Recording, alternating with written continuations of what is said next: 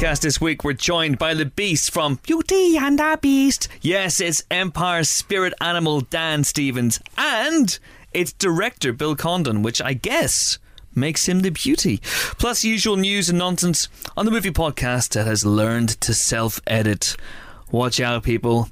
I can now edit the podcast, which means, Helen, I can make you look bad. Wow, your editing skills remain edible.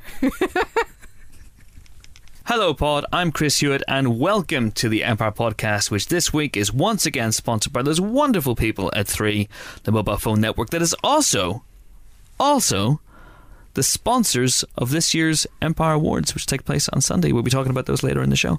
Very, very exciting. This week I'm joined by two colleagues of such lethal cunning. First up is our geek. I genuinely edited last week's podcast. I know you did. I know you did. And can we give him a round of applause? Proud of so myself. Be quiet? Thank you. You just gave yourself a round of applause. Phil didn't even have a chance to put his hands together.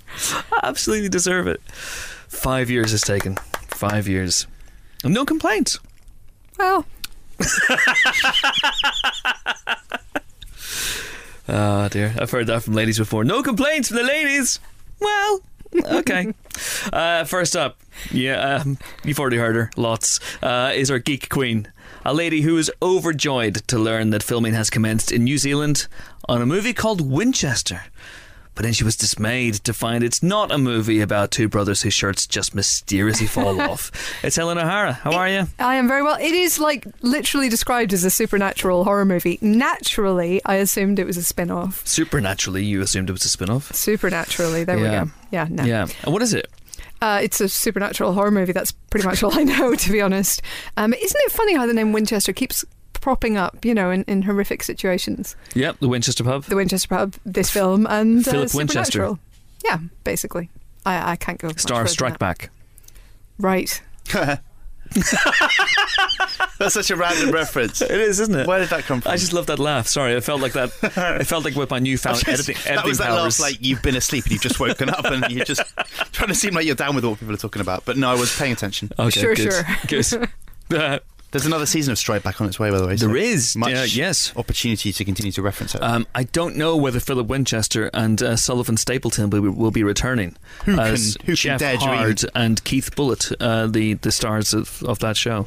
But that's not it's exciting. their real name. That's not their real character It's names. not far off, though, is it? It's not far off. Next up. Again, you've already heard him because nobody respects my introductions anymore. They just talk willy-nilly until, just wait until you're introduced. Next up, we have our art house guru, a man who was overjoyed to learn he's covering his face because he's got no idea what I'm about to read. Normally I know, but I've got no clue. A man who was overjoyed to learn that filming has commenced on Subtitle, the movie, starring Werner Herzog as, and I'm not making this up, Helvetica Dingbats, a typographer who stumbles upon a conspiracy to remove all subtitles from Star Wars movies, and then it'd be chaos. We wouldn't know what Jabba the Hutt was saying. It'd be just nuts. It's Phil DeSemblian. How are you? We're excited by that news. That seems like fake news. It's not fake news. What? It is. What? Come on, Chris. Why are you taking the subtitles away from this movie? Is what he would say. Show some respect. Show some cocking respect. All right. Welcome both to the podcast. I hope that you're both very well. Pretty well, thank you. Already mildly disenchanted. Seems fair. But as much as can be expected, in other words. Okay. Yeah. I'm glad. I'm glad to have you both here because I've come to consider you as people I met. Yeah. Right. Should we have a question? Yes, please. All right. The long pause as I try and drag this out is because I've lost a question. I always lose the question. Shall I read it out? It's right in front of me. Is it right in front of you? Yeah. Okay, go on. In honour of St Patrick's Day. Oh, hey. Which is today. As you listen to this. We're recording this on the 16th. But you're hearing this on the 17th. Yeah. How that works, I don't know. Which one is it? Time travel. The 17th. St. Patrick's Day Eve. Yeah, he drove all the snakes out of Ireland on the 17th. No. Yeah, no, that's exactly what happened. Trust a Protestant. What does St. Patrick say to the snakes as he drove them out of Ireland? You're right in the back there, lads. No. Really? I feel like my culture is under Is that- attack suddenly. Yeah, I'm not from the Emerald Isle, as people may have noticed. Okay. So I feel like I should approach this question with some respect. You What don't was want to the question? culturally But I appropriate. was That's the question. going Ask the to- question. Oh, I'm not questioning. Worst examples of the Irish accent on screen, and that one is from at Fago123. At Fago123. Fago123 with the worst Irish accent that you've ever heard Unless on the screen. O is a 0.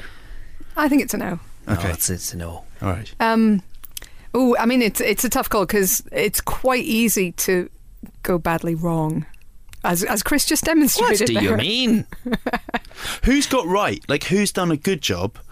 Who isn't Irish in a movie? Because to my mind, they're all terrible. It's really tough. It It's is really tough. really, Let's yeah. not forget that Sean Connery Mate. won an Oscar for an Irish accent or something in the Well- vicinity of an Irish All right. accent. What should it have sounded Allegedly. like Untouchables. when he says they put one of your men in the hospital?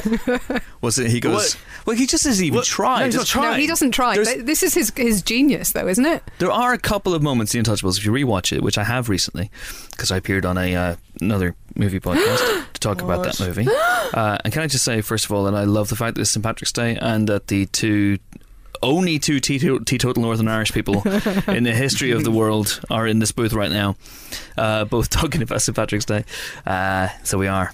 Anyway, so Sean Connery, he does try occasionally to have some Irish inflections in there, but then you can almost see there's a moment in the movie, it's a bit like that Simpsons episode, if you pause it you can see Ralph Wiggum's heart breaking. You can almost see the moment in the Untouchables where he just goes, fuck it, I'm not going to bother with that shit, and just does what he does. Do you remember Peter Firth, Harry in Spooks, came on the podcast to talk, and he talked about working with Sean Connery in The Hunt for Red October. And The Hunt for Red October was due to start with like a sort of a 4-page dialogue in Russian, which Sean Connery was due to sort of memorise and give his character some background.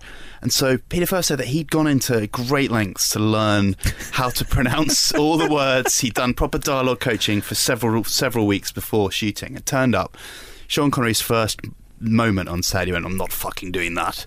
He just cut the whole thing out. And just started with speaking in his normal Scottish accent. And so, why not? I mean, to be honest, you know, why not? there. He also, of course, did in inverted commas an Irish accent in the classic Irish film Darby O'Gill and the Little People. And may have learned from that it was best never to stray from his natural brogue, to be perfectly honest. I mean, Scottish people doing Irish should be really easy. The two are, there's a certain amount of crossover, a certain amount of similarity. But then, Jared Butler also tried in P.S. I Love You. Oh my a film God. which would have been, and it's a terrible, terrible film, so this is not giving it a huge amount of praise.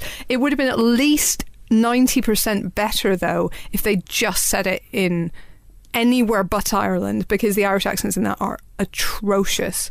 I don't know. I mean, there haven't been many people who've acquitted themselves well. Julia Roberts famously did it quite badly. Tom Cruise got a couple of times. Michael Collins and Mary Riley. Tom Cruise got a lot of grief for Far and Away, although I have had people argue to me that is how they talk in that part of the country. In those days. In those days, I mean, sure, okay, maybe. Don Cheadle in The Guard doesn't even try. Just awful. Yeah. It's a really, it is, fair play, a really, really tough accent to do. And for such a small country, not just Ireland and Northern Ireland itself, the Northern Irish accent is much harder to do than the Irish accent. Super hard, as Brad Pitt found. Brad Pitt, Richard Gere in The Jackal. It's very, very hard. Daniel Day-Lewis managed it, of course, in Well, of course In the he Name did. of the Father. Of course But he of did. course he did. Of course he did. But most of them. Most of them, yeah. It's very, very tricky. And there is a difference between Belfast and Derry. Yeah. It's You know. very rare that someone. Yeah, precisely. The thing about Northern Ireland is you could go 20 miles from Belfast and encounter a completely different accent. Totally different. You and I have got very, very different accents, I would say, and we're We know we do. I think we were probably. raised in You sound the Phil, same to me. There we go. Yeah. Phil's with his big old fucking cloth ears. Those are actually headphones. Oh right, sorry. They are. These are headphones. His cloth and plastic ears. Where do you get those? I had to take the clothes off before putting on the headphones. It's really, really tough. I mean, so the worst one, I think it's Jerry Butler, because he shouldn't be forgiven. And Brad Pitt redeemed himself, I think, a little bit with Snatch. He's not necessarily playing an Irish person in that. He's playing a traveller, but there's certainly elements of Irish in that accent, and it's fun. And the fact that he really dials up the incomprehensibility, that really helps. But yeah, for me it's Jerry Butler, because he shouldn't be forgiven, because Irish people should be able to do Scottish accents, Scottish people should be able to do Irish accents, or you should be able to have one person who can do both at the same time, like Brendan Rodgers, former manager of Liverpool Football Club. John Wayne did a pretty bad job, famously. He did, didn't he? In The Searchers. The Quiet Band. Yeah. Okay. Sans Iwo Jima. What part of Ireland are you from, mate? Seriously. And James Mason. In Odd Man Out, the Carol Reed IRA. I don't remember his accent. Well, there you go. So he kind of done a good job. Or can he? Maybe James Mason. He's supposed so to. It is. Yeah, it's just... Yeah, exactly. Exactly. Yeah, that's pretty much it, yeah. He just speaks normally, but puts "to be sure" at the end of every sentence. I can't remember hearing. I can't remember what Warwick Davis's accent is like as the Leprechaun in the Leprechaun films, but it has to be shocking, right? I mean, it just has to be. There's no way that I can't remember it being a good accent. I can remember Paul Dillon's Paddy O'Brien from Austin Powers. Oh, with his Lucky Charms. He's not very. He's not very good either. It's not right. Always after me. They're always after me. Lucky Charms. I absolutely adore that joke. It's amazing. I'm trying to think who did it well. I mean, Cate Blanchett in Veronica Guerin was pretty good. Obviously. Of course. Yes. Yeah. Brendan Gleeson does a pretty good one. Mm-hmm. Yeah, I mean, he has a sort of a head start there, Chris. Would you not say? You've done, yeah. Fair enough. I see what you've done there. Oh yeah, I've just been reminded of Justin Theroux in Charlie's Angels Full Throttle, who is truly horrendous. Oh yeah, no, I'd blank that one out completely. Paddy Considine and Samantha Morton in America did well though. Yeah, that was good. Absolutely. Credit where it's due, you know. Credit where it's due. It's a tough one. It's a tough one. I'm just did a quick search here for worst Irish accents, see if it would just prompt some memories. And someone's got here Pierce Brosnan in Taffin, which of course is terrible because he is Irish. Yeah, he is. But it's that's the whole thing. It's a tough one. And this is it. Like, yeah, you just go down the road and you've got a completely different accent and. Yeah, you're in trouble. So it's very sing-song and lilting, and you can. It can be now in some parts of the country. You can over-exaggerate that element of it, and you can really, or you can just go for the really quick talk, and then people don't understand the thing that you're saying. So they don't understand anyway. They don't. Yeah, that's the problem when you come over here. 120 words a minute. Am I right in thinking Amy Adams did it? In Leap Year, no, Matthew Good did it in Leap Year. And it was Matthew Bad, wasn't it? It was Matthew Bad, bless him. That's a bit of a shame. That was a terrible film all round, which portrays an Ireland that is completely unrecognisable to anyone who's ever been to Ireland. It's awful. Just like to celebrate St Patrick's Day, just let me say here to anybody listening, it was very important to me growing up St Patrick's Day because it's a day off Lent. Now we had to give something up for Lent. It's a day off. Like, so if you're doing Lent... I don't understand your strange Catholic ways. I know. So if you're doing Lent and you're not allowed any chocolate during Lent, for example, which I thought was literally the law as a child. I thought, I was like, why, Mum, do they sell chocolate in the shops when nobody eats it during Lent? That's crazy. And she had to explain to me that not everyone did Lent, which basically began my disillusionment with organised religion. Anyway, how many days has it been since your last confession? But St Patrick's Day. Oh, you're avoiding the question. Okay, quite a lot, Chris. Quite a lot. St Patrick's Day is a day off Lent, so and a lot of English people don't know this. You see, so that's why I'm saying it. If you're English or whatever and you're doing Lent, it is a day off Lent today. You can eat whatever you want. You can, give up whatever you're giving up on. Yeah, it's great. Don't you get off school back home? Yeah, we do. Yeah.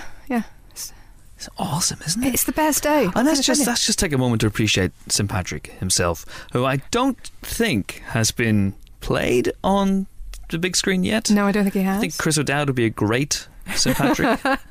Yeah. So of course he's not originally Irish. No. Was stolen from home by slavers, sold to a man who made him into a shepherd living on Mount Slemish in the north of Ireland, where he spent a long time and then had his mystical visions and then decided to go off and train as a priest and then came back and converted the Irish and got rid of the snakes. And he drove the snakes out. Yeah. That's the thing I was getting at. Not all the other stuff, which obviously I knew. The snake stuff. That's kind of amazing. No snakes in Ireland. No snakes in native Ireland. snakes. I've always wondered if they have them in Dublin Zoo. I believe they do.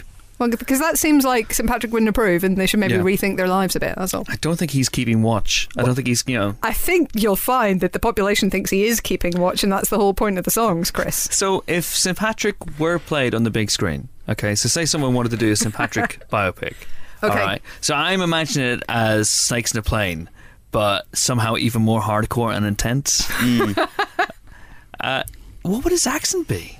Would you not get the Gleasons? Because then you've got like young St. Patrick and older St. Patrick. This is absolutely banging. This is great. Wouldn't it be like Snakes on a Wagon? Snakes on a Wagon.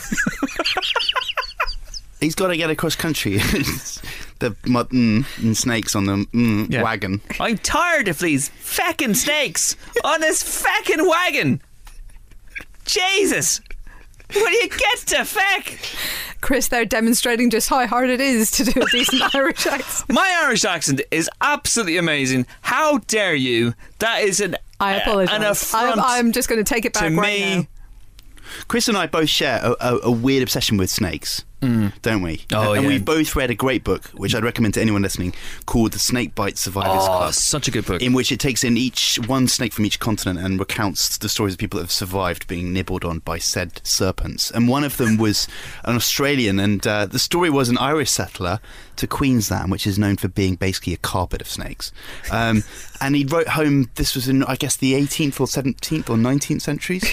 One of those. The timing, who can say? It's good to narrow it down. Say when it was? It was in the past. And he wrote where? home and he figured out, because there were no snakes in Ireland, but there were lots of snakes in Australia, the one thing that was the problem here was the soil. So he wrote home for several barrels of Irish peat. And he dug a ditch and when Irish Pete came over, what did he say? Hedgehogs. He wanted hedgehogs too. Okay. And Irish Pete, not a person, Chris. Okay. Irish actual earth. Dug a hole P-E-A-T, Chris. around his The boat house. comes in. Yeah. And filled it with peat. How did that work? As a sort of a moat. Well, when he finished digging, he went inside and there was a taipan watching telly. So not well. It didn't go well. But it's a lovely story. And it's a very relevant nice to this idea. podcast. It is, I but just it's wanted lovely. to plug that book. Yeah. If you can read it, if you're interested at all in... Give us the name once more. It's called The Snakebite Survivors Club. There you I don't go. know who It's it's a written very, by. very good book. But it's a really interesting book. Yeah. Gets into all the kind of deep South American snake handling of the kind of crazy evangelicals. Well, there are different types of, and we may be going off on a tangent here, but Just there a are little. different types of snake bites in the story, Helen. So there is another gentleman from Australia who is attacked by a taipan. Inland taipan. Now, I looked it up in a snake book beforehand, That was a and it mistake. said venom level bastard. So you do not want to be bitten by one of those things, and it just Good went tip. for him. Oh. Went for him. But there was like a girl in Texas who was. Her boyfriend tried to kill her using rattlesnakes that they were keeping because they were, I think, evangelical, and he decided to try and kill her, and so.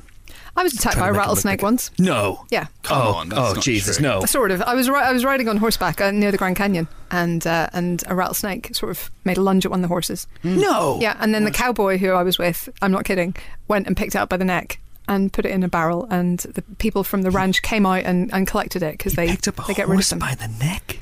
Put it in a he was very strong. Yeah, My and it was a word. really large barrel. My Put it in a word. barrel. Yeah. To bring it back it back, and then they had like cages of at the ranch for snakes and stuff that they found because they didn't want them attacking the beast. So anyway, happy St. Patrick's Yes, Day. yes. And enjoy your green beer or however it is that you celebrate. Right, if you want to have your question read out in the Empire Podcast, do send them in. We're on Twitter as @Empire Magazine. Use the hashtag Empire Podcast, or chances are we won't see it. Maybe you don't want us to see it after listening to this. Who knows? We're also on Facebook as Empire Magazine, and we're on email podcast@empireonline.com. Okay, time now for our first guest, and it's a bit of a Beauty and the Beast fest this week. So Disney's live action adaptation of the classic animated tale comes out this week. It's out today. You can go see it as part of your St. Patrick's Day celebrations. It stars, of course, the likes of Emma Watson and Dan Stevens, who you'll hear later on, and Luke Evans, and lots of other people playing various parts of household instruments and whatnot. But it's directed by Bill Condon, who has directed in the past the likes of Gods and Monsters and Dreamgirls and The Fifth Estate, and very much on form in this one. And he came into the pod booth just a few weeks ago, and he was talking to Phil DeSemlin, who's just pointed at himself to tell me that he was talking to Phil. What did you talk about, Phil? Just give the people a chance, an idea of what they can expect for the next scintillating 10 minutes. Well, I didn't know he directed any of those films, so not that. Phil. I don't know. Of course he did. Phil. I am Phil always does does research. meticulous. He really does. No, we talked about Beauty and the Beast, obviously, and we talked a little bit about the Fifth Estate in the context of recent developments in the Julian Assange. Because it's come to light since the Fifth Estate came out that Julian Assange is, well, he's just living in a broom cupboard. Yeah, we didn't get into the broom cupboard, but we had a fun chat, so I hope people enjoyed. Okay, well, there you go. That's set up nicely. Here you go. Bill Condon. Do please enjoy.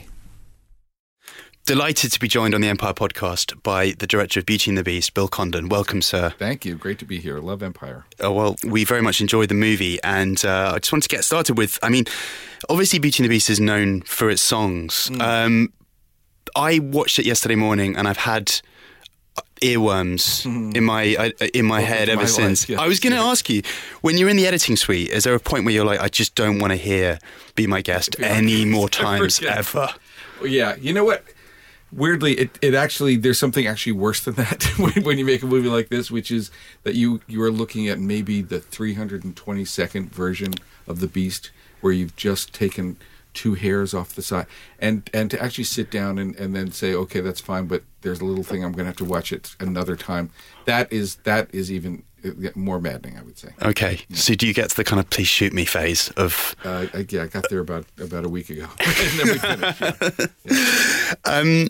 I was reading Sir Ian McKellen did a lovely piece on his site about the first get together. Yes, what do you remember? You had a big table read. What do you remember about that? So much about it. It really was a magical day. But the whole point of it was that this was like making a movie at MGM in 1950, right? Because we took over the studio, Shepperton, built this entire village in the backlot. There were buildings with nothing but people making the costumes, another building for the props, So, and then there's like the rehearsal hall for all the dancers. There's the music room.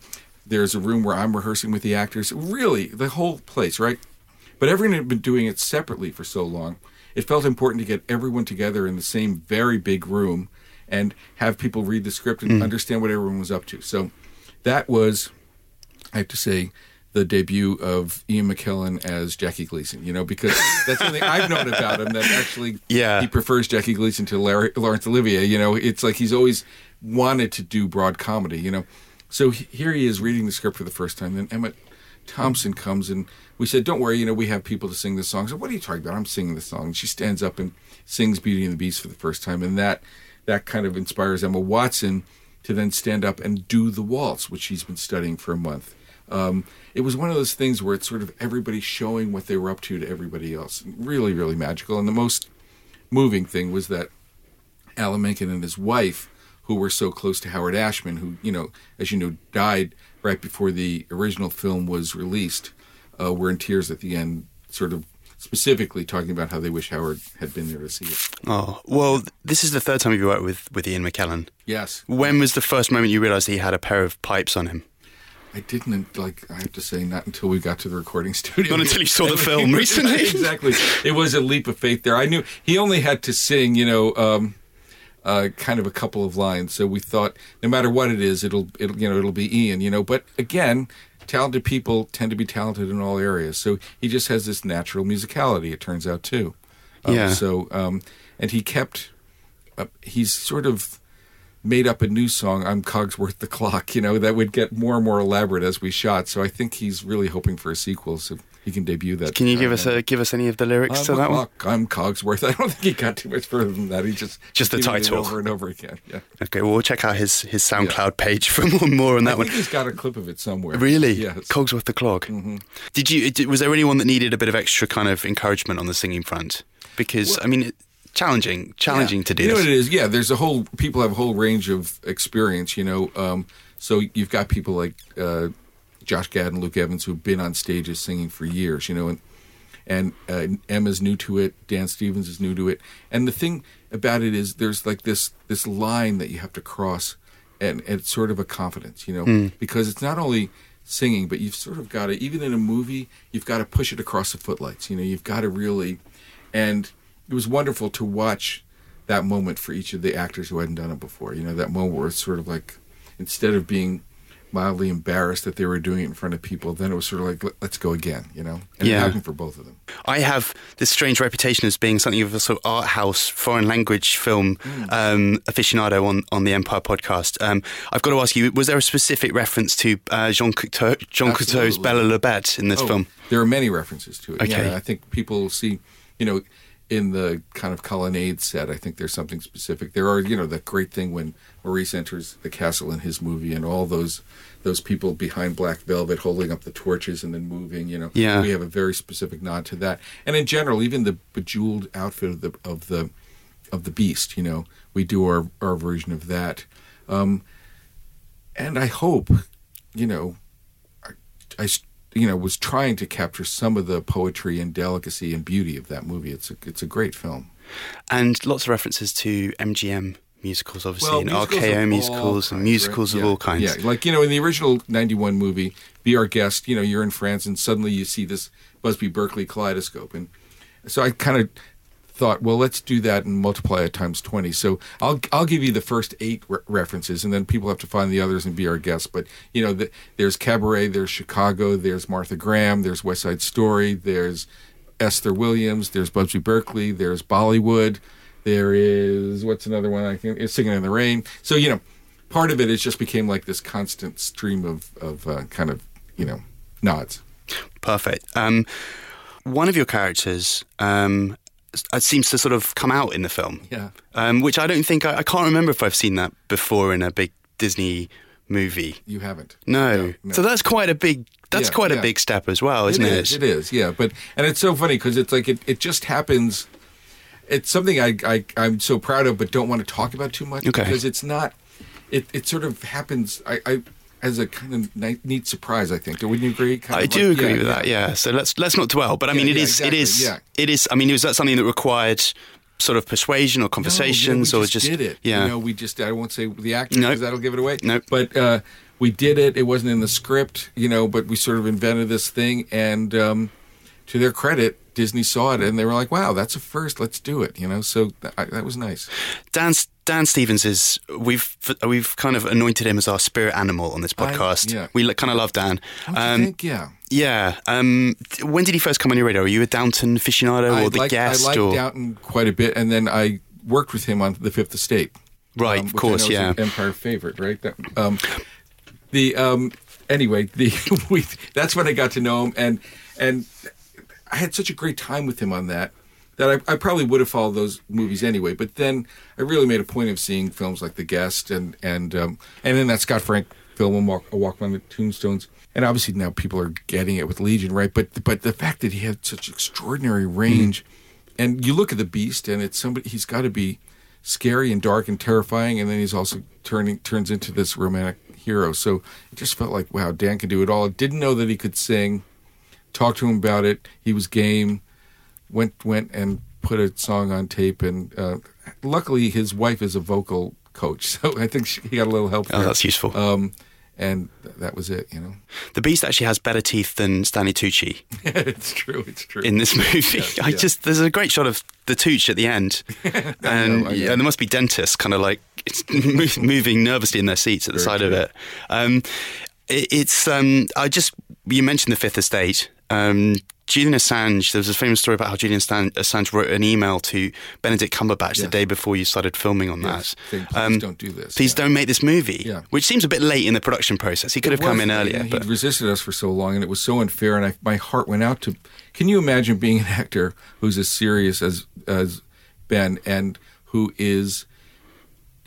the schizophrenia of you are there in the wig channeling a person who is also inside your head saying, don't do this, don't do this. It really, I was in awe of how he's able to handle it, and he felt a responsibility to make sure that, it wasn't that Julian approved, but that we were being fair to him, and I felt that strongly too, and that's, I think what was probably, part of what was so difficult for a lot of people about that movie. It wasn't a sort of anti-Assange movie. It wasn't necessarily a pro-Assange movie. It was sort of laying it out, and the point of view changed from scene to scene, which I think is right for him as a figure, because he is such a complex figure, and I think, smart people can hold two ideas in their head at the same time, so he is both hero and villain in many ways, I don't think he's, among a lot of people in America, very popular these days, given the role he played in the election, Yeah. So the Fifth Estate too. Yeah. Would you be interested? I mean, that story seems to have wheels. Well, it's true. I mean, God, there's Bradley Manning, right? There's, it's true. I don't know. I'll talk to Disney about that. A musical. A musical with Julian Assange. He didn't email Emma Watson the day before you started filming this and say, don't do it. He's not just trolling you, is he, from the Ecuadorian embassy. They do say, don't work with animals. This is as many farmyard animals as I've seen in a live-action movie. Background. The worst was we had suicidal geese. We had these geese. There was this huge village, and at the end of where Emma Watson... had to run from it. Basically, the set sort of stopped, and it was a kind of 20-foot drop. And for some reason, these geese, as soon as I called action, they all ran for them to try to leap. So I can't tell you, like we kept having to cut the shot because suddenly all the geese handlers were running in to try to save these animals. There were no geese harmed in the making of this movie, but the big thing was the horses, right? I mean, Emma Watson had never ridden a horse before. I mean, that's like a kind of, it gives you a clue about what she's like, She's like, yeah, I'm going to ride that horse, and I'm going to ride that horse, and I'm going to ride it through this huge forest, and let me do it twice, and I'll land on the mark and jump off. It's kind of, and hadn't been on a horse ever a month earlier, that kind of thing. Crazy. That's nice. Yeah. To get them to really throw themselves into it. Yeah. In that way. Yes. So geese psychologists on set is the key. We needed it. Yes, exactly. You have Kevin Kline in this movie. Yes. I love Kevin Kline. He's not in enough movies. He isn't. Kevin Decline, famously, right? Right. I know I'd never heard that. You had. I pretended that I did, right. So I sounded informed, but I really had never heard that. Kevin Decline, really? Because he's really hard, so how did you persuade him to say yes? I don't know. I was so thrilled. He read it, he was open to it, we talked on the phone.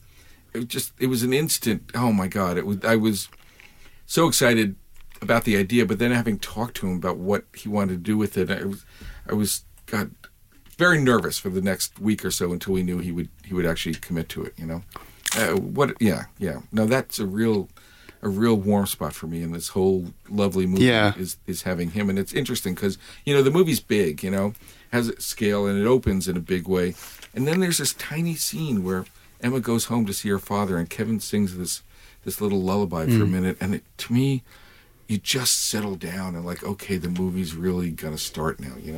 There's something about him that just kind of gets you focused. Yeah, I mean, he's a lovely character in the animation, but very much a cartoon character. Yes, he's got eccentric inventor that you see in other Disney films, but here he's not as zany, should we say? He isn't. No. He's crazy old Maurice, but crazy in a different way. Yeah. More tortured, I have to let you go, sadly. It's been so much fun. I just wondered, I mean, it's always a bit invidious to ask about a favourite moment on set or a favourite memory, but is there one day or one kind of thing that really sticks with you? You know what it was? It was, that amazing cast, we only had it together for like 3 or 4 days, but we did the celebration ball at the end, which is just so lovely, and everyone dancing in unison to that beautiful title song, and 100 extras in that glorious set, and then you look up and there's Emily Blunt stopping by in her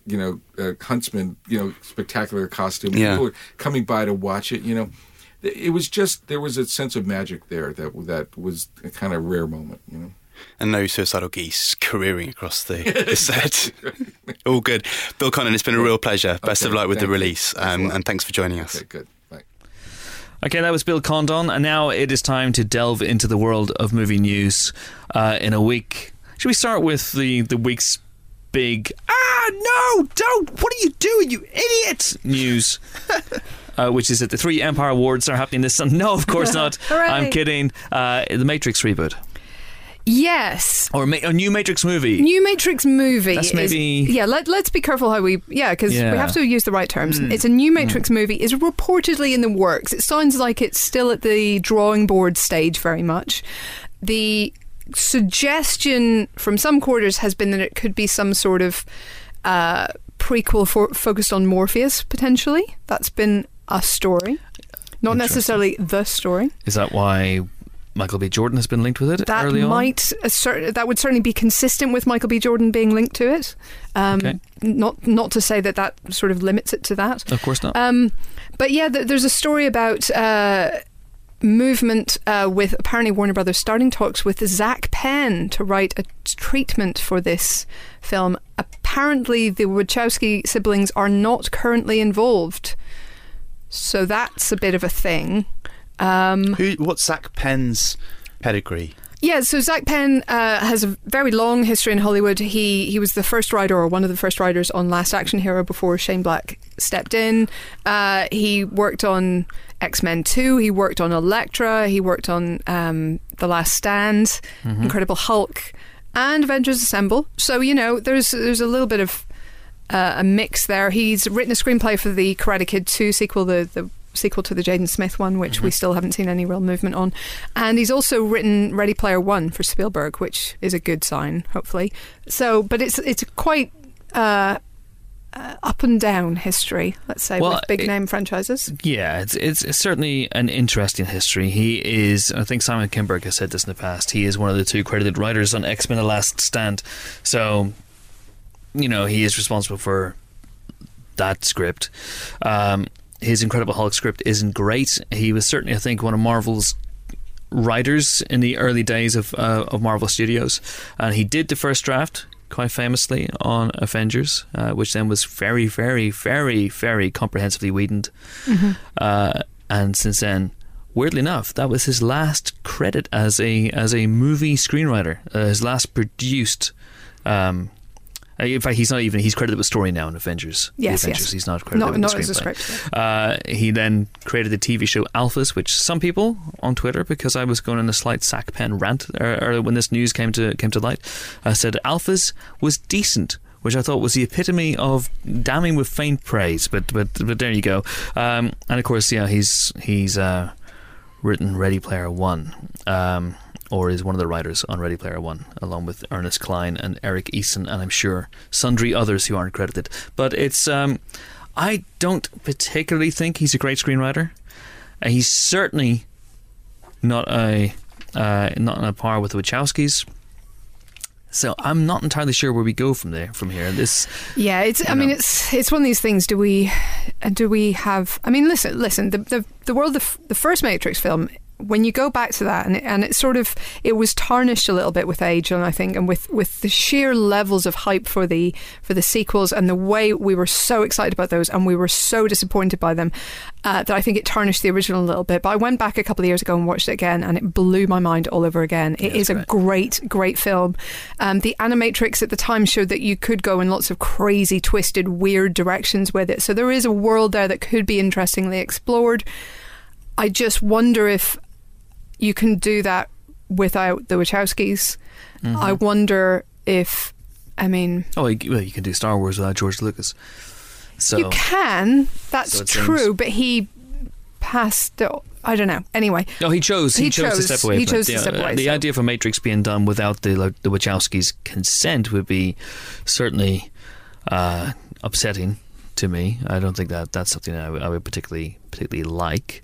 I think there's a lot of good stuff in The Matrix Revolutions and The Matrix Reloaded, and I know that's a very unpopular opinion, but they're by and large bad films, but there's some really great stuff things, in them. Yeah, you're right, and they're full of ideas. Yeah. And I don't know if Zach Penn is a person who's acquainted with subtext, so who knows? We shall certainly see. My personal feeling in this is that I believe Joel Silver was involved with this as well. This floatiness idea, and I get a sneaky suspicion that this idea was the news about this was leaked, perhaps, or put out there maybe to test the waters, a little toe in the water. What do people think about us doing another Matrix movie? And then, if judging from Twitter, the idea would be no. People like 1,000 voices going, no, it's the worst thing ever. What are you doing? So yeah, it could be, could well be. But anyway, something to potentially might be keep putting the sack cap back in the sack pen. There's a lot of stories this week, isn't there? Yeah, a lot of stories actually. A lot of stories this week. Okay, wow. Let's go back to classic Hollywood quickly. Okay. Just for a minute, because I hope this will be quicker. Netflix are apparently working on completing Orson Welles' last project, The Other Side of the Wind. Now, this is something that he shot over a period of years and then spent even more years either struggling to edit or having the print removed from him because of money issues and production and blah, blah, blah. And a team which includes Peter Bogdanovich and Frank Marshall, both of whom worked on the project with Orson Welles back in the day as very young up-and-comers, are now working with Netflix to try and make it actually happen. Now, obviously, it's a bit concerning when anybody tries to finish another filmmaker's work.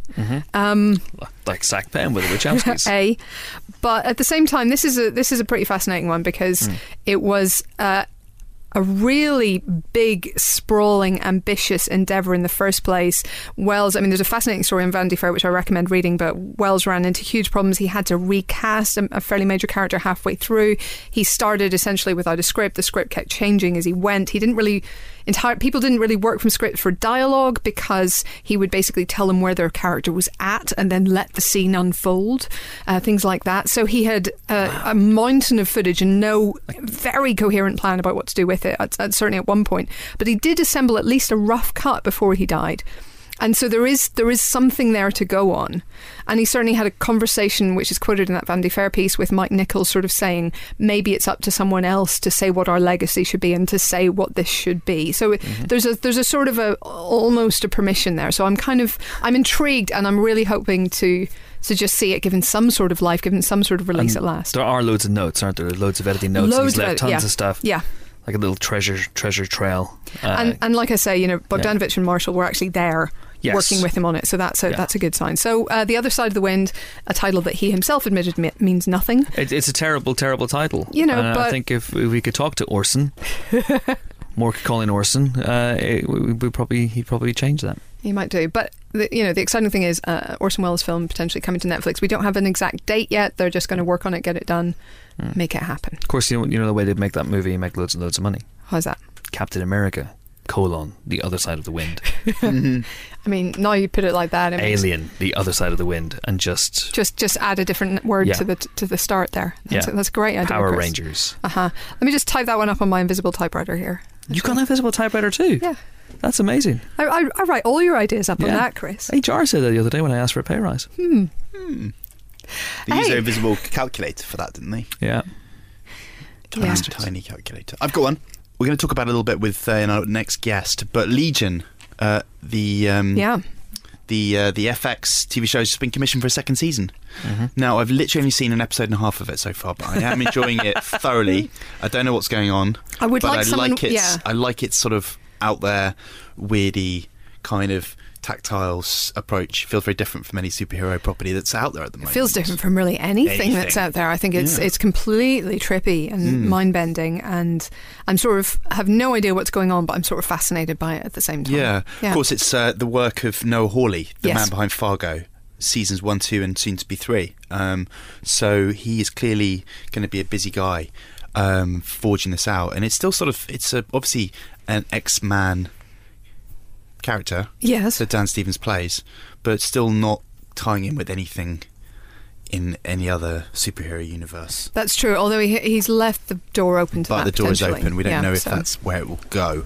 But definitely. I mean, the weirdest show I think out there right now, and certainly the weirdest superhero movie we've ever seen. It's one of those ones where you think even the cast don't quite know what's going on. But I think they very much don't. That kind of adds to the sense of being on a bit of a journey with it. So I think that's good news. Yeah, definitely.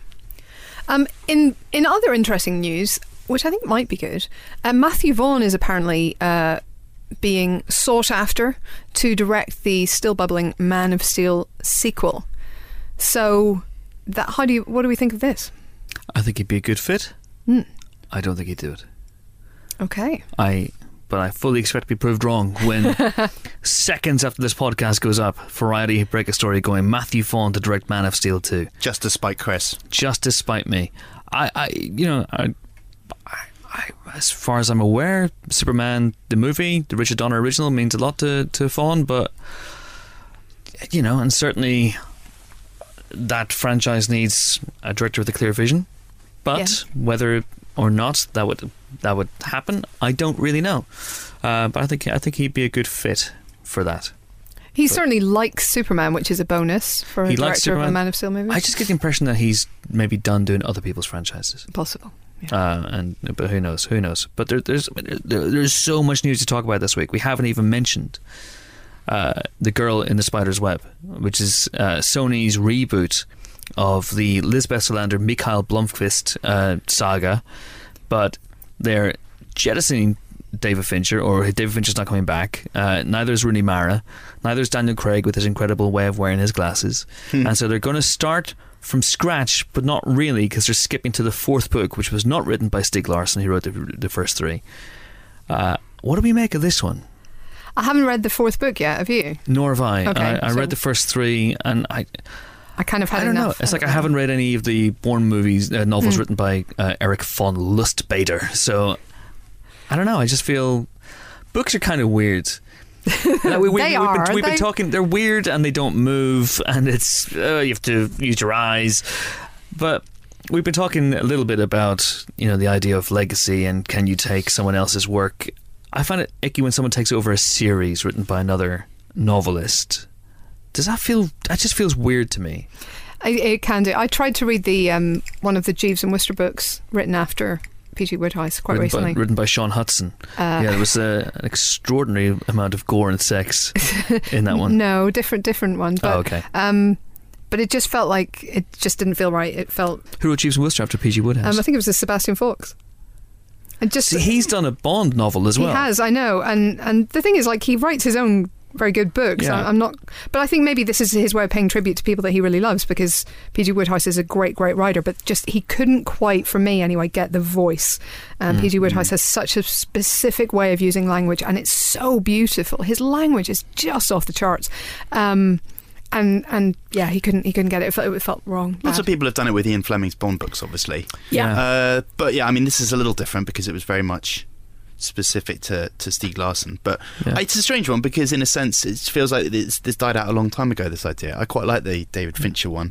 And you think if they were going to make a sequel, they would have done it then, but it didn't probably make enough money. But maybe now they're looking around going, actually, this character, Elizabeth Salander, she feels very sort of zeitgeisty again, maybe. That kind of edgy hacker. I mean, the hacking is everywhere. Maybe they think that there's an interesting play on it. It doesn't excite me at this point, but who knows? Also, it's Fede Alvarez, the director, and I liked his Evil Dead remake. Me too. I liked Don't Breathe, but he's no David Fincher.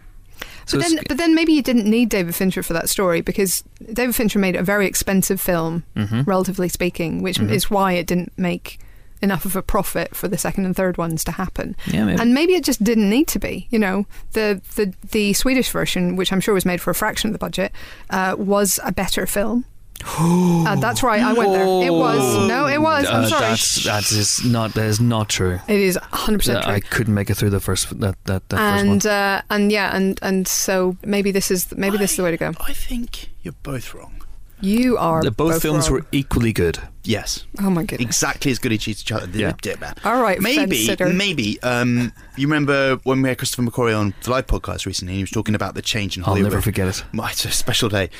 Talking about more kind of R-rated type things happening in Hollywood. Yes. This is something that could be cranked up to that level, and this is a director who's done that before, so maybe this is one of those sorts of things, and I think you're going to see more and more of those sorts of adult style properties. I just feel like the Nordic noir thing seems to have sort of fizzled out, and that was the wave that carried the Fincher film in the first place, and obviously the original trilogy. But who knows We shall see. We shall see. And there'll be a huge casting call now to find Lisbeth Salander. No one seems that bothered about casting Mikhail Blomkvist. Almost as if they've already found their slightly overweight, bespectacled journalist. But who could it be, Chris? Who could it possibly be? Is it me? I can't confirm or deny. Your glasses have fallen off. They're just dangling from one ear. Oh my word, I've just got an email from a hacker, guys. Sorry, just talk amongst yourselves while I deal with this. The hackers just told me that Suicide Squad 2 has enlisted a screenwriter, which is a step up from Suicide Squad 1. Oh. Burn! Adam Kosad, who has written The Legend of Tarzan and Jack Ryan Shadow Recruit, or contributed at least to those screenplays, or contributed is probably the wrong word. Anyway, he's going to write the screenplay for this. Wow, Legend of Tarzan, huh? That's good. I know. Jack Ryan Shadow Recruit. It's an interesting CV. Yes. We'll give you another shot. I didn't hate Jack Ryan Shadow Recruit. It was fine. No, I didn't hate Jack Ryan Shadow Recruit. It was, but it's not great. It's Know the Sum of All Fears. No, that's true. And that's saying something. But I like the Sum of All Fears. I just like Jack Ryan. I like the Sum of All... Oh, wait a minute. I'm really confusing myself here. I want to make a point about how this is a bad thing, but I actually quite like Jack Ryan. Jack Ryan's great. Yeah. Apart from when he got into the presidency and his first big thing was let's cut taxes. So that didn't work out so well. But apart from that, he was fantastic. Anyway. I don't know. Suicide Squad 2. Thanks, Phil. My pleasure. Next story. Next story. Ridley Scott is making a new movie. And this is not really that relevant, but I had a dream about going to his house for lunch the other night, which was actually quite cool. One would imagine. He had a nice house. Anyway, he's making a movie that is called All the Money in the World. And he's obviously a guy with a lot on his plate. And this one is going to be first cab off the rank after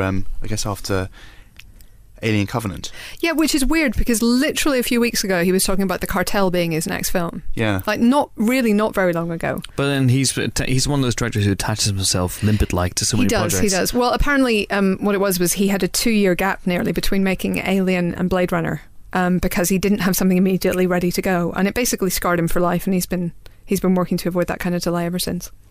So the story is it's a member of the scion of the incredibly mega rich Getty dynasty. Yes. Back in, if you remember, around in the 70s, that Paul Getty was kidnapped and basically ransomed whilst being chained in a cave for 6 months. They demanded $17 million off his very wealthy grandfather, John Paul Getty.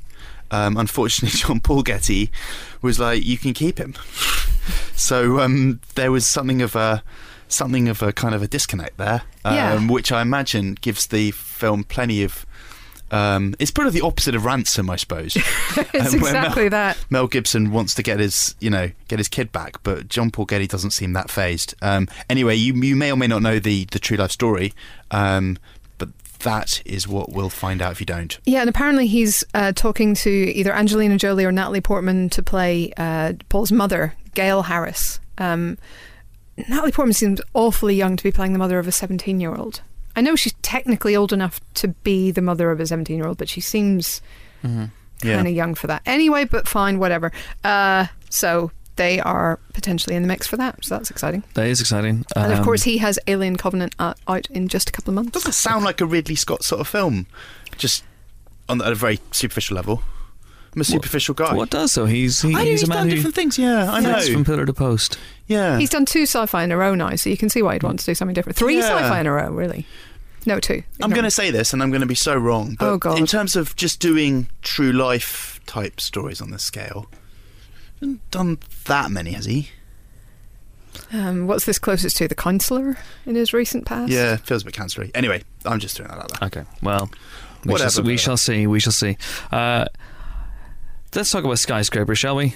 Oh, yeah. Okay, I guess. So, What is it, Chris? Dwayne "The Rock" Johnson yesterday Instagrammed on Instagram a confirmation that Universal Pictures have announced a release date. I'm going to read out his Instagram because this might, then you can fill in your own comments. Grateful to share this big news, says Dwayne. Universal Studios and Legendary Pictures have declared July 13th, unlucky for some, unlucky for everyone from the sounds of things, 2018 Skyscraper weekend. Massive scale of a movie we've been developing for almost 2 years. We start shooting this August in China. Our script, written and to be directed by Ross and Marshall Thurber, focuses on the world's largest skyscraper. That's on fire! A towering inferno almost a mile into the sky, and my wife and kids are trapped in the top floor. Yeah. So it is the Towering Inferno. Yeah. Good thing I'm not afraid of heights, he says, but at 4,000 feet it's a different story. Let's get to work. This character is a homage to the everyday man and woman who, despite all odds, will dig deep and do everything possible to protect and save their family. Now, we love The Rock on this podcast. We do. We really love do. him. We worship him. We think he's an awesome guy. This could not sound any more generic if it tried. This is basically 3-star the movie coming at you July 13th, 2018. It is an amalgam of Towering Inferno and San Andreas and every hackneyed idea that you've ever seen rolling up the blockbuster pike. But those 3 Save us. stars are on fire. Those And 3 The Rock stars has are on to get fire to the and they're a top. mile high. Mm-hmm. I don't know. It just sounds... I've seen this movie already and I don't need to see it. I don't actually need to see it made. I know what this movie's going to be. I know every plot twist and everything is going to happen in this movie. The only thing that possibly could save it is the idea of spectacle. I mean, The Rock... The Rock can battle most things, but can he really battle fire and height? Yes. I don't know. Yes, of course. What do you think? I mean, I'm slightly dismayed by this. It doesn't fill me with cheer, but at the same time... Every day's Christmas Eve. Every day is Christmas Eve. But at the same time, you've got to trust that there's something more fun in this than it maybe sounds immediately. And that maybe it'll be... Ross and Marshall Thurber's done some funny films. Yeah, but this sounds to me like they're taking it seriously. Yes, it does. But maybe they're not entirely. Or maybe they are taking the action seriously, but there's going to be some clever dialogue. I mean, movies and skyscrapers can be great. Yes. Think of Die Hard. Oh, I was going to say, yes, that's a good one. That is a good one. I don't know. I don't mean to be down on Dwayne. I think he's really awesome. You don't. He's enormous. He's You don't massive. wanna- If he ever fills his pod booth, he'll smite my face with his colossal fist. But there'll be a lot of smiting going on. But I just know where you were going with that. wish that he hooked up with better directors and maybe hitched his wagon to a better project. St. Patrick, for example. Snakes on a Wagon. Snakes on a Wagon, St. Patrick: Snakes on a Wagon. First of a 6-part franchise starring Dwayne The Rock Johnson. the Shamrock Johnson. This is See what I'm doing? See what I'm doing? That's good. As St. Patrick. No. Chris O'Dowd as St. Patrick. No. Okay. Dwayne the Shamrock Johnson is Irish Pete. Hashtag boots to asps.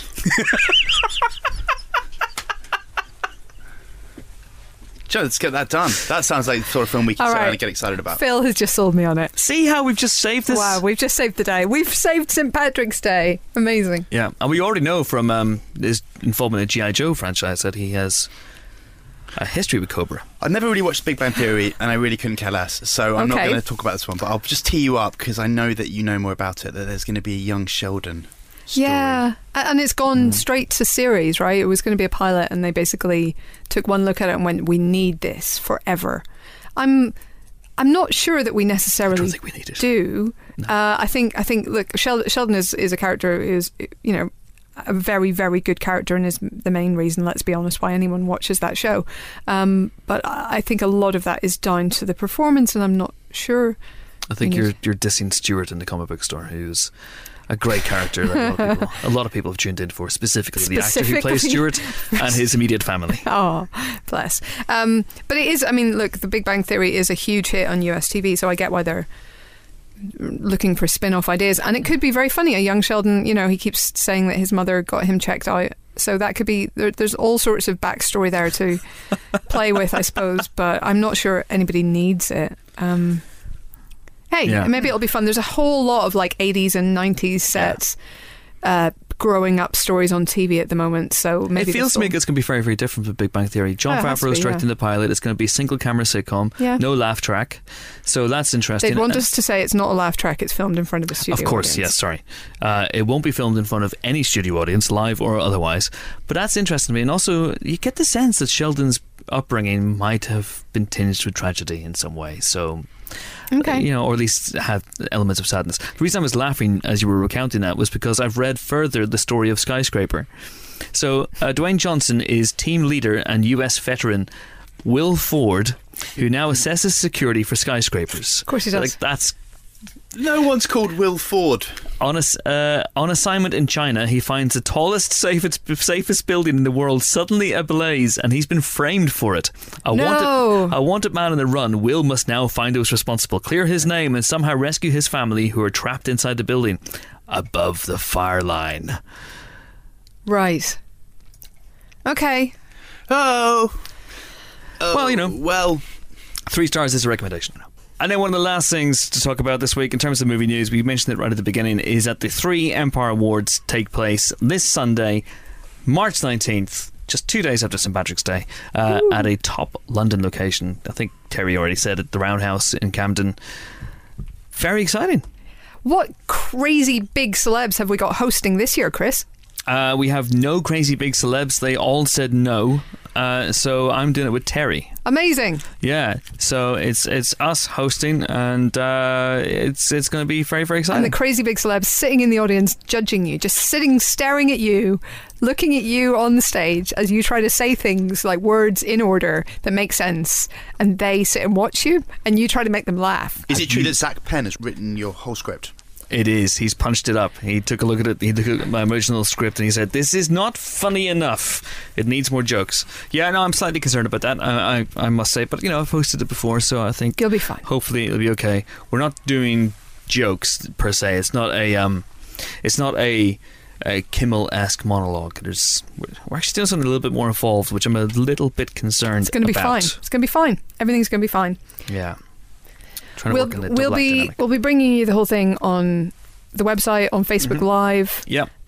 Which, God help me, I'm supposed to be hosting. Yes. And, so that's our streaming interviews. Yes. I might pop in at the beginning just to say hello, just to fantastic, just to appear behind you. I'll start with the big names. Yeah, be like personal shopper. You'll be like something behind you, and you'll go, "Oh my God, it's horrible!" Oh no, it's Chris. Oh, it is even worse. That'll be fun. It'll be good. So, are you prepared? No, don't be ridiculous. Okay. I don't even know what I'm wearing. I know what shoes I'm wearing. Apart from that, nothing. We won't see the shoes. I don't care. Shot. They're great shoes. My suit's ready. Amazing. My script is ready. Really? No. Okay. Actually, it's not, because people, yeah, things change. You've got to be loose. It's got to be in flux. If you want to know everything about the Empire Awards, the winners, see the pictures of people on the red carpet, and check out Helen interviewing people on the live stream. Oh gosh, which I think's on Facebook Live. Yeah. And then check out empireonline.com. Check our Twitter feed, check our Facebook. It's all going to be very, very exciting. Lots of big names in the room. And of course you can see someone live tweeting me as I die on my arse. That's going to be fun. But there we go. The 3 Empire Awards this Sunday. Very, very exciting stuff. And speaking of 3, they are of course the sponsors of the awards and they're sponsors of this week's podcast.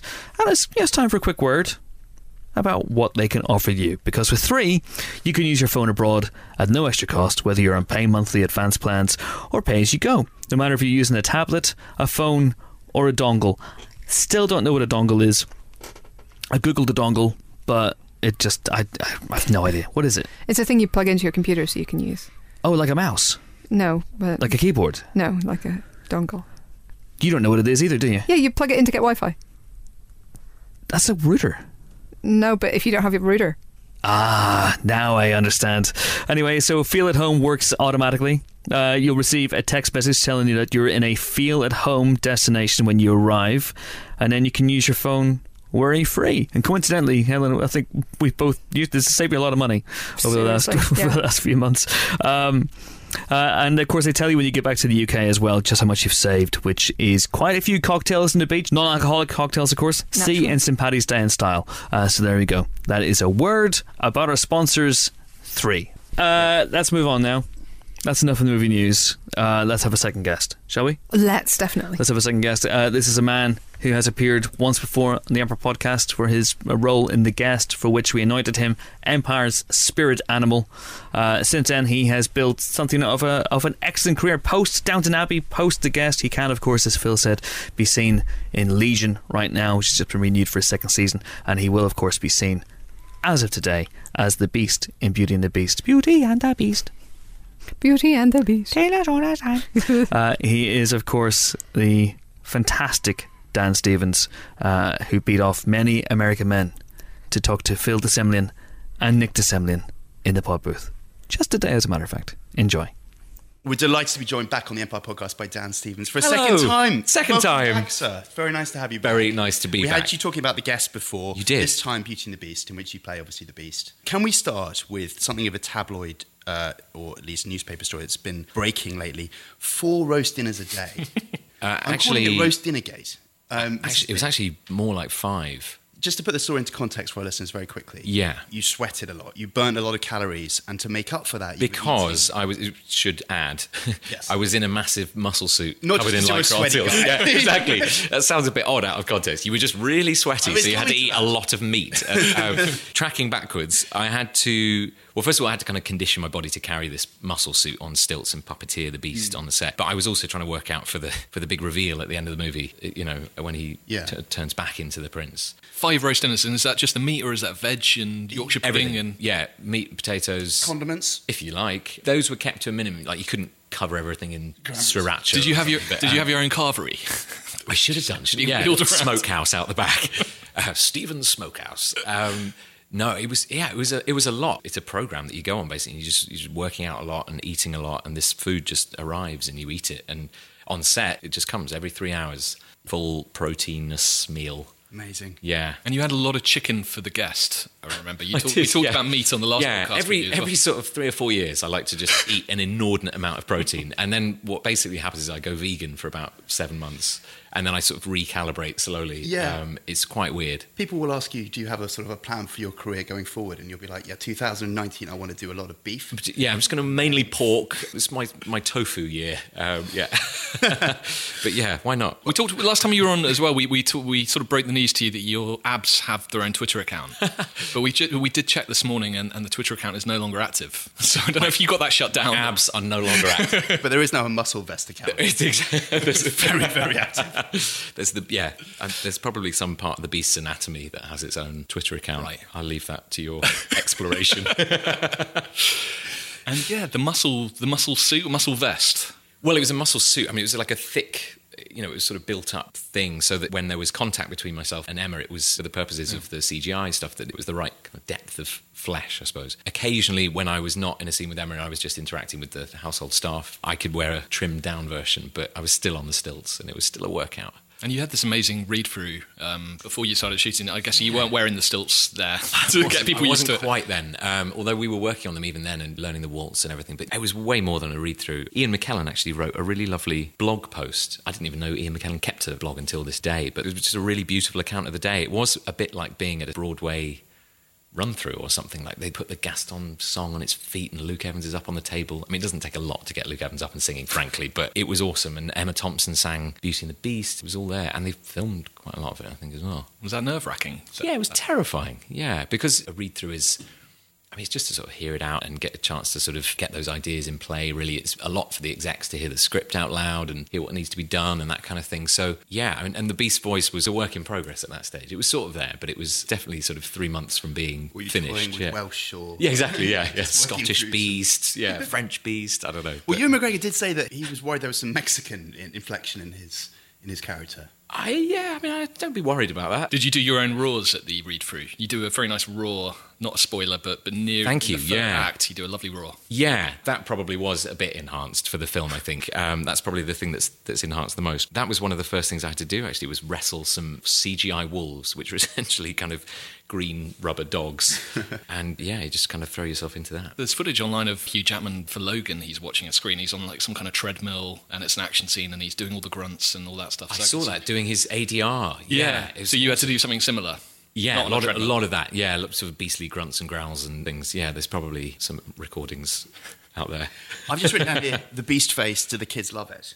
The beast's face. Yeah, I've seen you doing some of the press for this on TV. It's more with the mouth, I Right. think. They made me these incredible fangs, these prosthetic fangs that really look like they fitted. They look like I was born with them. Like they don't look like I'm wearing kind of joke shop teeth. They were like beautiful creations by a sort of dental expert. And I didn't end up wearing them for the facial capture, but I wanted to know how it would affect the face. But I also took them home and obviously freaked the kids out with them so far as I could. It was a bit of a workshop because I wanted to I didn't want them to be utterly terrified, because I thought if I wear these in such a way and if I have his mouth in such a way that kids are going to watch this and just think, oh my God, that's the most terrifying thing. Like I needed them to sort of come round to it. So initially they were a bit scared, but actually my daughter, she kind of likes weird stuff and she was kind of fascinated by them, and I started hiding them. I was like, I'm not showing you my teeth. And she's like, please show us the teeth. And I was like, no, I'm not going to show you. I'm not going to show you. And I would like hide them, and then we would sort of play this game. And she was like, it's okay, you can smile. It's okay. They're not that bad. And so finding that kind of sweetness in the beast that kids could relate to, as well as them being terrifying and roaring and all the rest, it's got to have both those elements because it's a family film. And that's kind of what makes great family films, is that you've got a few thrills and you want the kids to be a little bit scared, and the woods are a bit scary and the wolves are a bit scary. But ultimately, everybody's got to fall in love with this guy. Belle's got to fall in love with this guy, and he's got to be a bit sweet. Yeah, a little bit. So that was quite fun. And you've been on this amazing promotional tour all over the shop. Yeah. Now, you met Celine Dion at some point. Have you had an experience that was better than, or more surreal than meeting Celine Dion? It's definitely the weirdest way I have watched this movie. Was she sat directly in front of me at the Hollywood premiere, like literally the seat in front of me. And so my wife and I, we sat in our seats.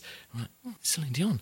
And I spent the entire screening just watching Celine Dion watch the movie. So I wasn't really watching the film. I was just kind of watching the reactions and little nods and things. I'll never quite see the film that way ever again, I don't think, unless she wants to come over and sit at my house and watch it in front of me, which would be odd. You now have to have Celine Dion sitting just in front of you whenever you can't watch sit there. That's the Celine chair. Yeah, every viewing. But you went to Japan, and I haven't been to Japan. We've haven't been to Paris, Shanghai, LA, Mexico City, New York, and back here. So it literally, since the London premiere, I've done the full lap. And which country's got the most hardcore Beauty and the Beast fans? Do you get people cosplaying? And I mean, I think they're sort of all over the world, really. The love for this film and this fairy tale seems to be pretty universal. Shanghai was great. Like, I'd never been to China, and that was it was an exciting kind of first big premiere that we did was out there. That was a special night. Now, you're renowned for being a voracious reader. Oh, God. Whose library is bigger out of yours and the Beast's? I mean, you were on the shortlist. You were on the judging panel. I was, and it felt like about as many books as the Beast How many has. was it? For the Man Booker? Yeah. 147 in 7 months. That's...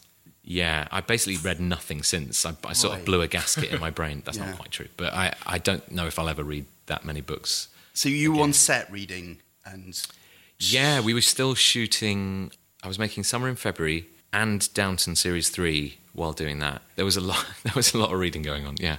Did you have several on the go at the same time? Because that just seems like too many. No, I generally read one after the other, but they come in sort of numbered order. They come in boxes. And so over the 7 months, and you get through one box and you think, oh, I'm doing really well. And then another box of 30 books would arrive and you'd have a small heart attack and just quietly cry and then just get on with them, you know. Yeah. Good news, Dan. It's a short batch. Yes, exactly. Novellas mainly. Yeah, exactly. For that. Yeah, I'll judge a poetry prize next or something. Yeah, and you're going to be playing Charles Dickens, or you've already filmed that? Yeah, we shot that in Dublin over the New Year. Yeah, Man Who Invented Christmas, and yeah, lovely film. Kind of, again, sort of magical realist tale about quite an interesting period in his life. It's specifically the time running up to writing A Christmas Carol, and I was really taken by the script, just in the way that it treated, you know, a weighty historical figure that we're all certainly here taught to kind of revere, and, you know, the sort of dusty old tomes, Charles Dickens. And I thought, well, that's such a boring way of looking at people in general, is to kind of put them on a pedestal. And And actually, when you start to look at people's stories, whoever they are, whether they're creative geniuses or whatever, like there's very human elements and very funny elements, and kind of it just struck me as a different take on the whole sort of literary biopic thing. And he drove himself a bit mad. He gave himself this impossible deadline. It was sort of filled with these, satirical, creative ideas, commentary on the, the world around him that he was seeing. And he really did have one of those incredible sort of panoramic views of society. And, whilst also being quite aspirational, he had 4 kids, 1 on the way. There's a lot of pressure there. Yeah. And he'd become quite a big hit in the States, but hadn't quite nailed the sort of timeless thing that he was really looking for. And he was also weirdly into fairy tales, which I hadn't quite grasped. Like, he wrote a lot of quite weird, almost psychedelic short stories before he was really known as a novelist. He wrote these weird little tales where he was just trying out ideas. You can sort of see he's sketching things. Like, I can't remember what it's called. It's something called like The Goblin and the Fairy, and it's like about it's a kind of sketch of Scrooge, like this sort of weird evil creature that overnight has a sort of magical revelation. And so it was just cool to kind of having not really read a lot of Dickens since college, I suppose. Just to kind of, I've always been fond of him and always loved his take on things, to revisit a character like that and sort of see him as a man and not a sort of monolith was quite fun. We had a lot of fun with it. How important a research sort of preparation document was Muppets Christmas Carol? Massively. That one. Massively. It's one of my favourite films of all time. Is it really? An absolute institution in my household. We literally, based on a very, very good friend of mine whose father insists that the family sit down and watch it every Christmas Eve, we now do the same thing. I think it's a brilliant treatment of that tale. I adore it. In fact, my said friend, had a Christmas wedding not that long ago, okay. And the outward processional song was With a Thankful Heart. And the whole congregation sang that. It was awesome. It was beautiful. Always get a bit weepy watching that. I get a bit weepy just thinking about that wedding. Yeah. Obviously, Gonzo played Dickens in that, so there's a lot of Gonzo in my performance. I like to think. No, but it's a great. But that's exactly it. It's like, why everybody knows that tale. It's such a part of our kind of cultural fabric, especially at that time of year. Yeah. Why give it the same treatment every time? And I think Muppets Christmas Carol is actually very respectful of the original, whilst also playing a bit fast and loose. So I think it's important to have fun with these things. Otherwise, they die. We've got to get you onto Apostle very quickly. Oh God, we're excited about that. We obviously love the Raid. And the Raid 2 Redemption. I love any sequel with a colon. Yeah. So this is Gareth Evans's new. It is. It's his new film. He hasn't done much, for a few years. He's been sort of bubbling away, working on some incredible things. Apostle is one of them. And it's his first British movie. He's like, I love talking about him really as much as the movie. About to go into that in a couple of weeks, but he's a Welsh Indonesian kung fu horror director. How many of those are there? One. Right. He's not Indonesian, I should add, but he directed. He married an Indonesian girl and spent a lot of time out there. And so he took his DP, who he met in film school, out to Indonesia. And they just made these beautiful films using what was available to them, which was awesome Indonesian actors who could do it all. I mean, they're sort of like ninja monks, these actors out there. They're incredible. And is this Raid-esque in any way, or is it a complete... No, project? I keep teasing Gareth that I'm going to try and work in some kung fu. He's like, to kill at least 400 people. Can I just make one film that's not kung fu? And I'm like, but this character spent a bit of time in China, wouldn't he know some moves? And anyway, it's not a kung fu film, sadly. I mean, I hope to make a kung fu film with him. Yeah. That's a tongue twister, isn't it? One day, but this is not it. No, this is a real sort of, it's a dark thriller set on a religious cult on an island in 1905. Yeah. And it's about, it's a man who's going to rescue his sister. I'm guessing this is a non-meaty one. It's a non-meaty film. A non-meaty film, yeah. I won't need to be quite as beastly. Just a bit of pate. We have to ask you finally, as a final thing, Legion, congratulations. Second Thank you very season. Much. Yeah, second series. News came out, very recently. And that show seems to have really captured people's imagination, if that's not too I mean, terrible that's really sort of what it's about, really. It's about... capturing imaginations, really. It's a very imaginative show, and I love it. I'm very fond of it. I had a great time making season 1, and it's a great team, and I'm just thrilled with how people have embraced it, really. It's cool. People have sort of mentioned Wes Anderson. Did that come up when you were filming? The idea of sort of this Wes Anderson superhero? It's interesting. Yeah, people have picked up on that. I think it's directors with a singular aesthetic style. Like, so, Wes Anderson, it's very Kubrickian. I like Kubricky. Empire listeners, you choose. Kubricky. It's got all sorts of influence. It's got a bit of British New Wave in there.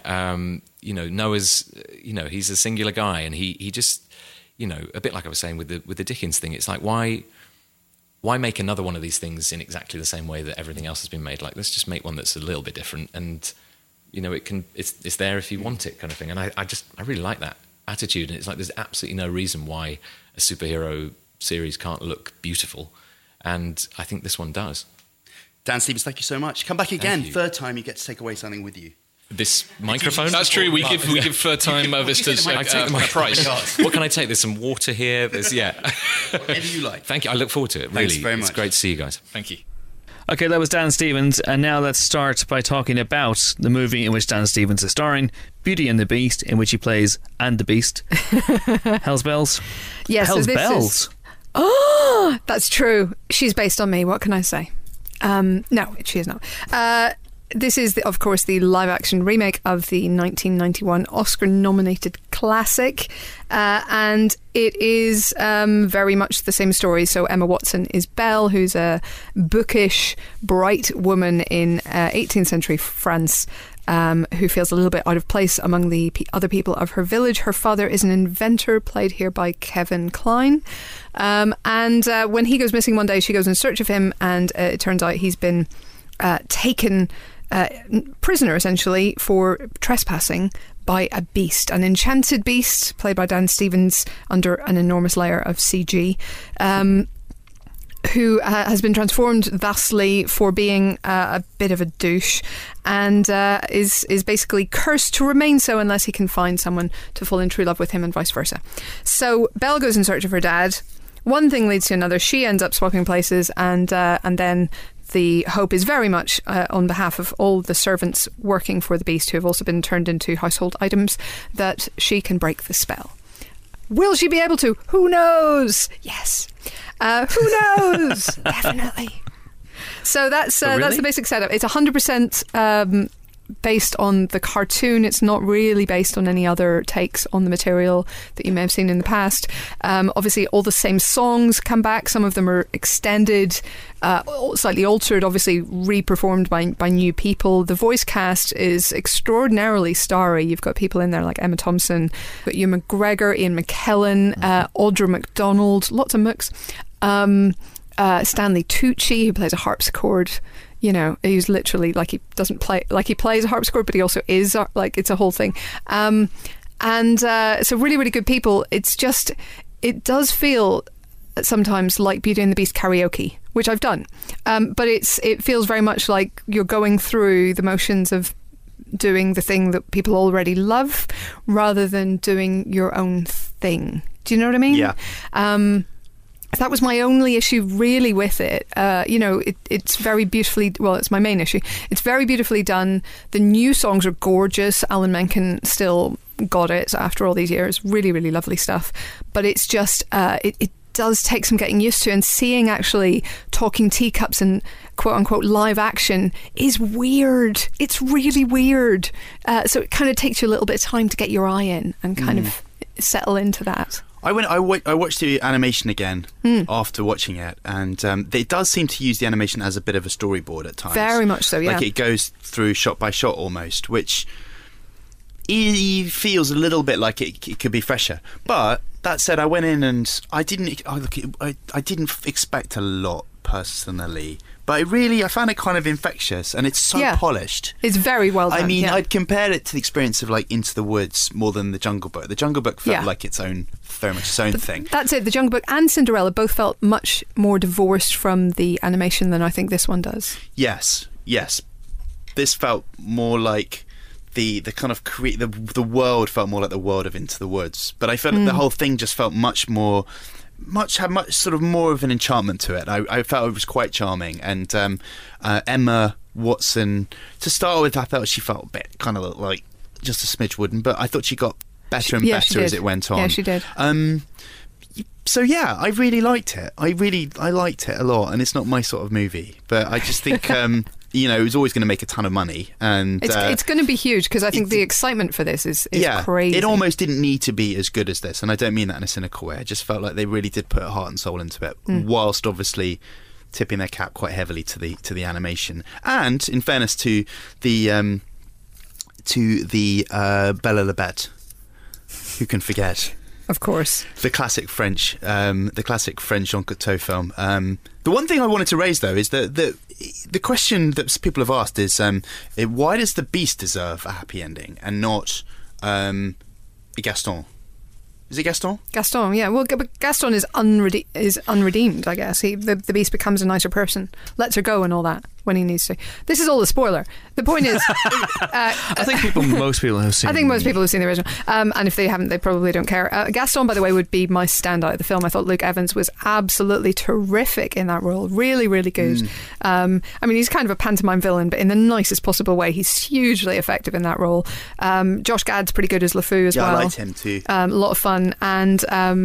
And yeah, there's been a lot of talk about this quote-unquote gay moment in the film, Disney's first openly gay moment. I mean, blink and you'll miss it. Like, it's there, but you have to kind of want to see it. It reminded me a bit of the Star Trek. Was it Star Trek Into Darkness? Star Trek Beyond. The Star Trek Beyond moment with Sulu, like it has that. But it's very noticeable, and there's obviously that sort of thing throughout as a subtext. Yeah. Well, anyway, we talked about it in the interview with Bill Condon. Of course. I think it's still noteworthy for a film. Oh, it's definitely, the impact that it's had on the film's response in places around the world is been dismaying, but also predictable. And I'm sure Disney would have been aware of that it was going to cost them money, and they did it anyway. I mean, I think it's a litmus test for bellendery on a global scale, should we say, the way people have responded to this. But so bold, I think, in certain areas. That is true. That is true. And we give this 4 stars. We like 4 stars for Beauty and the Beast. Till as old as time. Yes, that's a recommend. So, Phil Cat. Moe. Yeah, yes, mange tout. Okay, so let's now stay in France. Mm-hmm. We're going to stay with Personal Shopper, starring Kristen Stewart. Phil.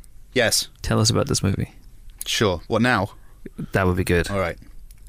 Well, this film is it's a very niche genre. It's a sort of a psycho thriller horror retail therapy movie, I guess you could say. Oh, another one. Another one of those.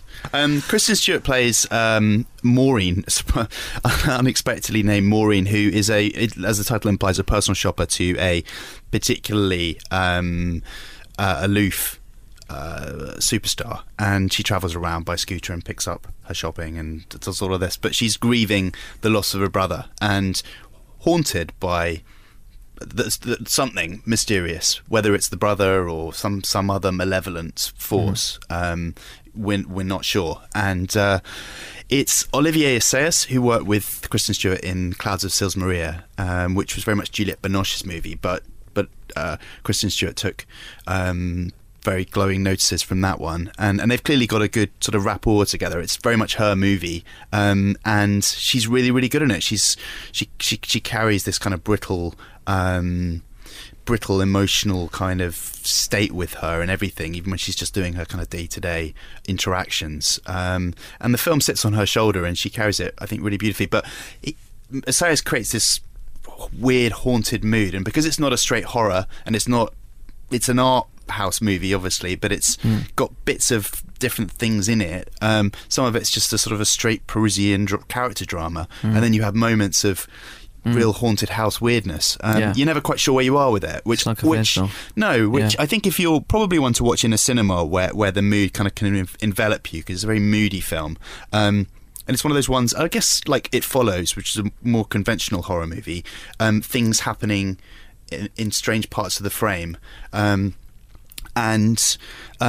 like I say, Kristen Stewart's very much front and centre. Somebody tweeted that there was probably going to have to be some form of legislation that this would be the last film where people pointed out on Twitter that Kristen Stewart can act, as opposed to just being, the girl from Twilight, etc. And I think we have passed that point. She's also in Certain Women, which is Kelly Reichardt's movie, which is out at the moment as well, and she's great in that too, and she's showing that she's got some range. and she's got some skills. And this film we've given 3 stars to, which is a recommendation. I think some people have gone much higher. Yep. Some people have gone lower. It's one of those ones that It's like Bruce Forsyth's it's reviews. like higher than an 8.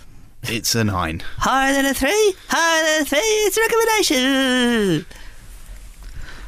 American listeners are going, what the hell just happened? All listeners. All listeners Are saying that. Yeah. Our reviews described it as Hitchcockian poltergeist with a little bit of single white female chucked in, which kind of is quite a broad, dartboard of. But if you were going to a barrows. personal shopper, you might request that. Yeah. You might be going there because you don't want to just go for something that's off the peg, Off the do you? rack. Yeah. Yeah. So you want to go with something that's a little bit more bespoke. I knew you could. And you go, I want something that's a little bit like a Hitchcockian poltergeist with a hint of single white female, and then they'd run off. in black. Yeah, in black, and they'd run off, and then they'd hear some rustling. You're and about then to do a they'd John come Inman back. impression, aren't you? I can tell. No. Oh, good. I am now. Anyway, so we've given that one 3 stars, and I think some people will like it more, and possibly some people will like it less. Okay. Helen, who is currently writing a review as we do the podcast because we're a little bit tight for time today, you could talk about this week's other film, which is Get Out. Get Out. Get Out. Get Out. This is bloody terrific. Let me just say that first and foremost. So this is the... Sorry for swearing, everybody. That's fine. Earmuffs. This is the directing debut of Jordan Peele, obviously half of Key and Peele, who did brilliant and inspired satire for years on TV, and certainly he's brought some of that brilliance into his film career. I mean, you would not think for a second this was a debut director. He's incredibly competent, confident, also straight out of the gate. Both. Competent. Everything's in focus. Nothing falls over. So the focus of our story is Chris, not you, Chris, another one, who's played by Daniel Kaluuya, and he is a photographer, seems to be doing okay for himself. He is dating Alison Williams, and she invites him home to meet the folks. Her name is Rose, by the way. He's a bit concerned because she hasn't told them he's black, and he's worried that there could be some awkwardness. She assures him her family are not racist. They're super liberal. Everything's going to be absolutely fine. Mm-hmm. Go home to meet Kathleen Keener and Bradley Whitford, who are her parents, and indeed everything is super liberal. They greet him with a hug, couldn't be happier to see him. Bradley Whitford can't wait to tell him that he would have voted for Obama a third time if only the Constitution would let him. All of this, but something is just not quite right. Something is definitely off, and it's not quite clear what it is, but they have a couple of staff on the grounds, and these people are weird. These people are very, very weird. And he doesn't quite know why. And we don't quite know why. And I don't want to say too much more. Yeah. I will say, however, that there is one of the most nightmarish garden parties that I have ever seen committed to film, or any kind of party. You know, you have these sort of experiences sometimes where you're just like, this is just, everything is awful and I want to go home. It's one of those, except taken maybe to a slightly higher degree. So, things get very horrific very fast. But this is basically a film about race, white privilege, and just the monstrousness of the sort of the system, and it's not in a preachy way, but that is 100% what's happening here. This is basically Black Lives Matter, the film, but not in your face sort of way. It's a brilliant genre film, and it also has that really important message at its heart. Yes. It manages to tread the line between those two just perfectly, I thought. So really, really impressive work. Brilliant work from Daniel. Brilliant work as well from Betty Gabriel as Georgina, who's one of the servants on the property. Really, really stunning turn from her. And Lakeith Stanfield also steals a few scenes. I think the big breakout of this actually might be Lil Rel Howery. Yeah. Who plays Chris's friend Rod, he's basically talking to him down the phone, but he's kind of the comic relief of the piece, and he's just so good. He is. There's moments in it where you think he's sort of slightly from a different movie, but you need him in there. Yeah, you do need him though. And it is funny. He's very funny. Yeah. But it's all in the casting, isn't it? Bradley Whitford and Catherine Keener are inspired choices. Yeah. They give just them having them as those two roles just makes the whole thing make sense in a really weird way. I wasn't 100% smitten by the final few scenes, final scene or two. I just felt I quite like that. But no, I mean, some people will like it. I just felt like, I don't know, I felt like it maybe was going somewhere else. But I thought it was great. Yeah, really good. It is. I think it's a big one to see. It's been a huge hit already in the States. Made for something like $4 million. Has already passed. Movie, has already passed the $100 million mark in the US, and you can see why. It's a brilliantly entertaining film first and foremost. So you'd say it has a certain appeal? Oh dear. They're calling it like Guess Who's Coming to Dinner meets Stepford Wives meets Guess Who's Coming to Dinner meets Texas Chainsaw. I mean, yeah, it's all of that. No, but it feels very fresh for those sort of touch points. Yeah, it very much does. Yeah.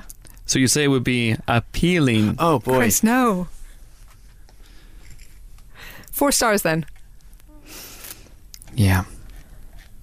Come on, Chris, back in the room. 4 stars. 4 stars. 4 stars for Get Out.